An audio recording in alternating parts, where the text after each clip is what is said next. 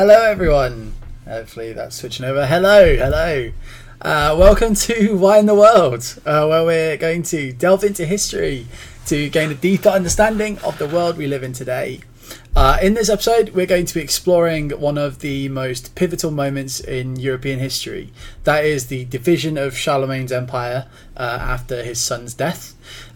This event set in motion a chain of events that would shape the continent for centuries to come, and arguably the entire world. It led to a millennia of war and conflict. So let's have a little look. This is my first time running the podcast, so expect a couple of potential technical difficulties.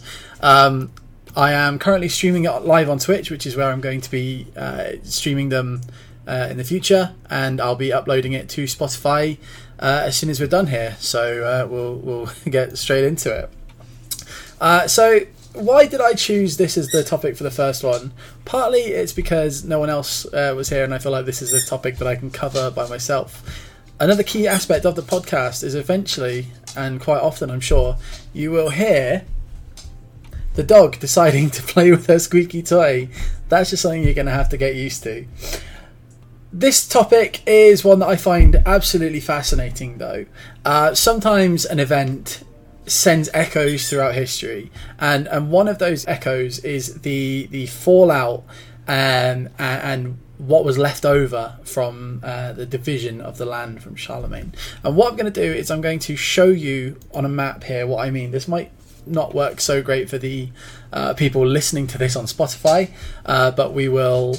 I'll try and give you as good a description of the map as I possibly can. So with a little bit of movie magic, and we go, ha. Here we go. So this map here shows what I'm going to be discussing. So Charlemagne himself was the king of the Franks. His father Pepin united a decent chunk of the Franks in an area of now northern France called Austrasia.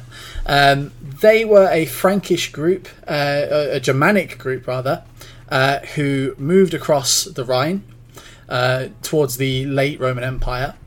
They did become slightly Romanized, but they came across and set up in that kind of northwestern part of France. There would be a load of conquests from their kings over the course of the next couple of hundred years with the fall of the Roman Empire. And eventually Charlemagne took over from his dad. Charlemagne went on a massive conquest spree. He conquered territories all the way from northern France, all the way down into the Iberian Peninsula, all the way down into Italy. He liberated Rome from the Lombards. He got the Pope to coronate him as the new Roman Emperor. All this territory here in central Germany, he conquered. He was going around Christianizing and quote unquote civilizing people like the Saxons, the Bavarians, all of those kind of disparate groups in Central Europe. When he died, his empire went to his son Louis the Pious, which was fine. You know, there was a couple of rebellions, but overall it was one guy that the empire went to. He took over the empire, and eventually a couple of years later, in 840 rather, he died. Now, Louis the Pious had 3 sons. 2 of those were from his first marriage, and one of those was from his second marriage. He insisted that his son from his second marriage would be included in the line of succession. Now, these days, when you look at places like or institutions like the Kingdom of Britain, like the Kingdom of Spain, Sweden, whatever, you think of what's called primogeniture. Back in the day, it would have been agnatic primogeniture, which means only male succession. And it means that everything goes to the firstborn. Sometimes you get agnatic, cognatic succession, primogeniture, which would be the male preference primogeniture. So if there was a female heir and no males were available, it would go to the female. But that was not the case for the Carolingians. It was a bit of a Germanic holdover. There was a system called Gavelkind. Those of you that play Crusader Kings and that sort of game will know and recognise that term, hopefully. That is essentially, it means among children. So everyone, all of his descendants, all of his direct descendants would get a slice of the pie.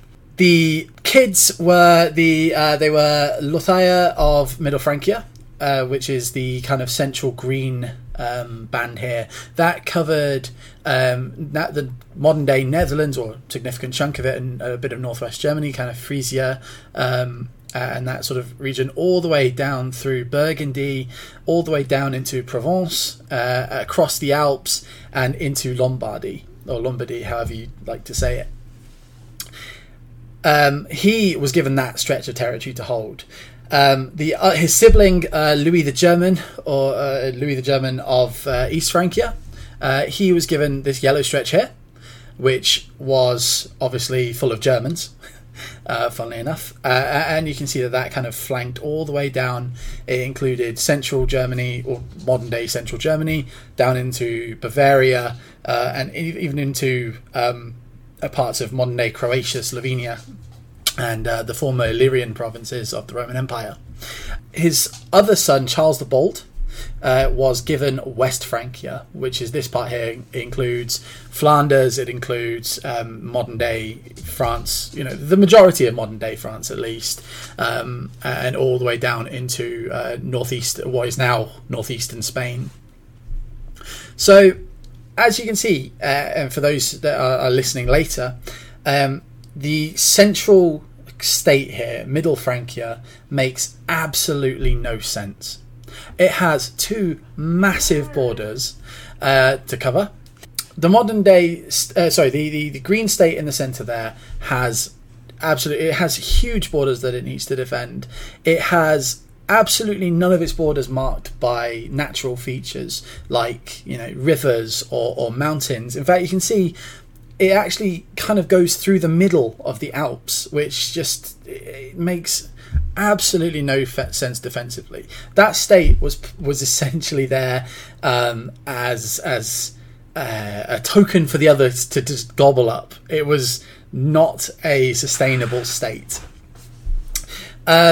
To the west, the West Frankish kingdom, that was obviously mostly populated by Franks and Gauls that they mingled with, and that sort of actual divide is actually one of the reasons that the cultural differences exist between northern France and southern France. You have the southern French Aquitaine, that was more Gallic, more Gaul, with the northern part being more sort of populated by the Germanic Franks when they came across.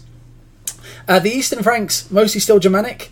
That area, modern day Germany, they definitely had their own cultural identity.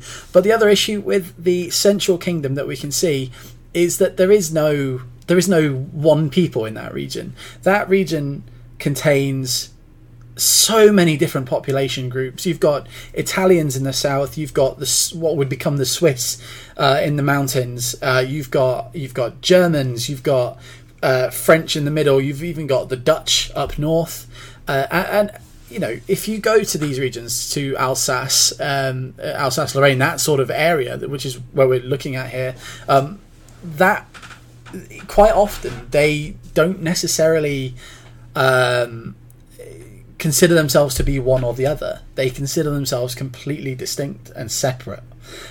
It is just, it's not a stable, sustainable country. I can't get this across with enough force, really. This Middle Kingdom was eaten almost immediately.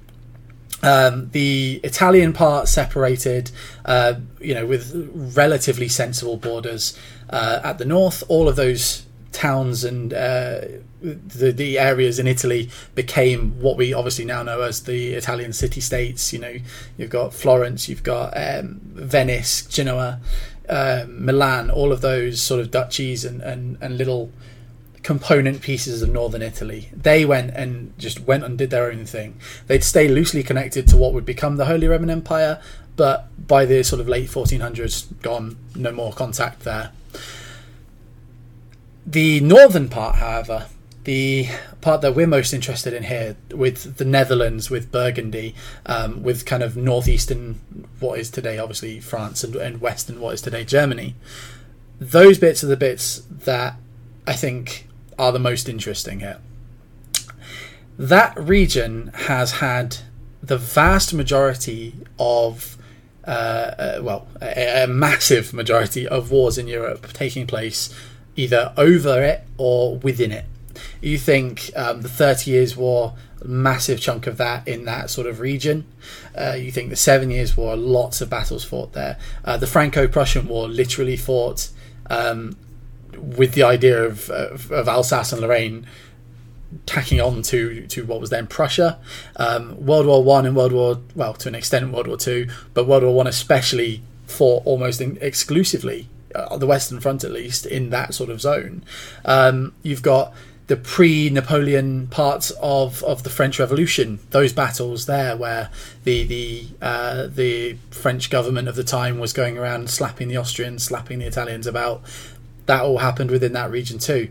The Dutch Revolt, 60 or 80 years or something like that, happening in the Netherlands, because they didn't really feel like they were part of the empire. They didn't really feel. I mean, at the time, it was a mix of the Austrians and Spain that were sort of occupying the area. They didn't feel like they were part of that at all. They wanted complete independence. So it has been a real hotbed of activity, and it's a thing that you can see throughout history in other places in the world. So, originally it wasn't such a big issue. I mean, aside from the initial conquest, what ended up happening was that the local populations in those areas would have much more loyalty to their feudal lords, right? To their king, their duke, or whoever was in charge of them at the time, and that would be their sort of guiding principle. There was no sort of sense of, much less of a sense of nationalism. They didn't really, generally speaking, go much past their village. The outside world, unless you're a trader or someone that was rich, you didn't have much exposure to it. You were focused on you and yours. But in the 1800s, especially, when nationalism became a big factor, you had what's called irredentism, which is wanting to get back your lost territory or your lost people. And because in that central region there are so many people that consider themselves both French or German, or German, or something else completely, what you had was both sides being able to make the argument that those are our lost people. We need to go and take that territory to protect them. I mean, you see the same thing nowadays in Ukraine with Putin saying we're going to march into Ukraine to protect the ethnic Russians. We're going to march into Lugansk and Donetsk to protect the native Russians. We're going to go into Abkhazia and South Ossetia to protect native Russians, right? Transnistria even, protect native Russians. That's probably the best sort of current example that I can give there. But both sides of that divide, when they kind of solidified, centralized into the states that we know today of France and the North German Confederation, eventually Germany, they were centering those debates and their land claims, I guess, on the fact that their lost people were in this region.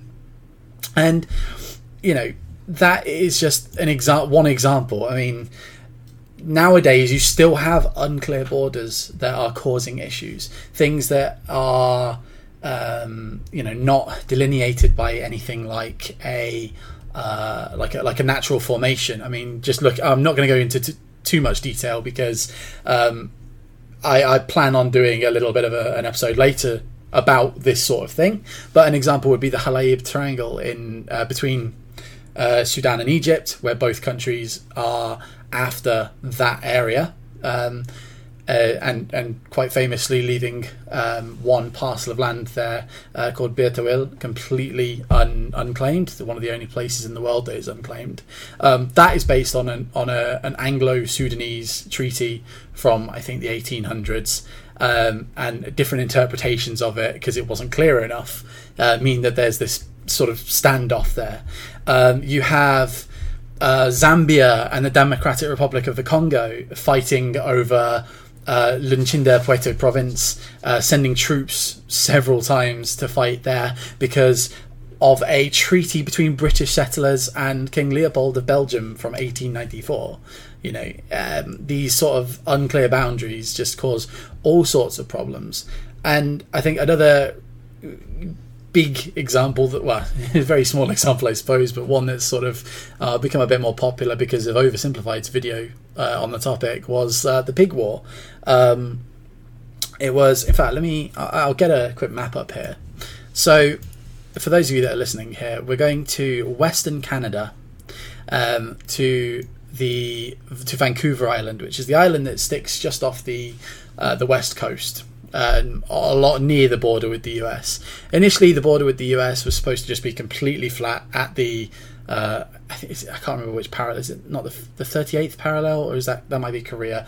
Can't remember the exact parallel, but it was one of the lines of latitude that they've used to delineate it. That's not so bad as a way of marking a border, because no one can really argue about it.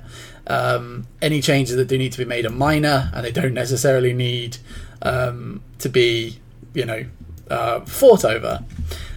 So what we've got is Vancouver Island. And now, back in the day, the UK and the USA were both controlling the northwest part, which is now Oregon and Washington State. They run it as a co-condominium or something along those lines. They both had sovereignty over the region. And eventually they decided, actually, let's properly delineate the border. We'll, sort out the border exactly. Now, you can see between Vancouver Island and the US mainland, there are a series of little islands here. San Juan Island, Lopez Island, East Sound, Orcas Island, so named for various different reasons. The Spanish actually explored up here way back when, which is why there's a lot of Spanish names up here. Now, the treaty that actually delineated the border here said, "The line of boundary shall continue to the middle of the channel which separates the continent from Vancouver's island, and thence southerly through the middle of the said channel and of Fuca Straits to the Pacific Ocean." Now, which channel were they talking about here? And that single misunderstanding, that single vague description led almost to a war. They had both groups on there, the UK and US citizens and settlers on those islands, thinking that they were living in either the UK or the US, which meant that they kept on calling on their own law enforcement to settle disputes, which obviously the other side didn't particularly like. If you're a British citizen and you've got US troops coming up to you to have a go for whatever reason, you're not going to be too thrilled at that. There was a situation where a pig ate some potatoes, the pig got killed, and the farmer who owned the pig got a bit riled up and almost ended up starting an entire war over the islands with, I think it was General Pickett, who obviously in the US Civil War would go on to do Pickett's charge at Gettysburg. He wanted a shot at glory, and so he was trying to bait the British into starting a war there. But thankfully, obviously, cooler heads prevailed. And that's just, one example. It's a very short one. This is a very short episode because it's just me that's talking here.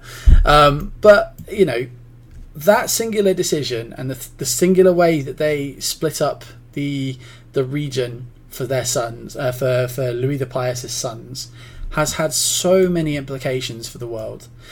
not only had the wars been fought there, but think about the alliances that got called into these different things. The alliances that got called in on different sides of these wars, and so, you know, territorial changes that have happened elsewhere in the world because of it. So whenever we're looking back at history, you really do have to, you know, one thing that you're seeing today could have been caused by something you would never have expected. And when you're making decisions, you really cannot properly plan for all of the outcomes. I don't think that Louis the Pious expected 1,000 years of warfare to come from him just making sure that his 3 kids had some land. There was actually a big fight at the time between the 2 sons from his first marriage.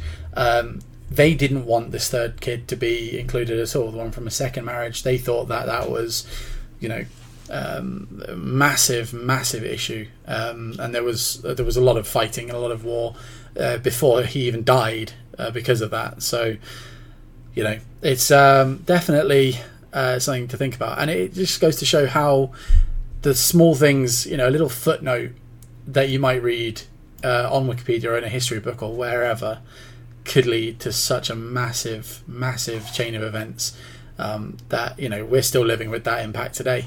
The countries that exist in this area, the relations between, you know, France, Switzerland, Germany, Luxembourg, Belgium, the Netherlands, all still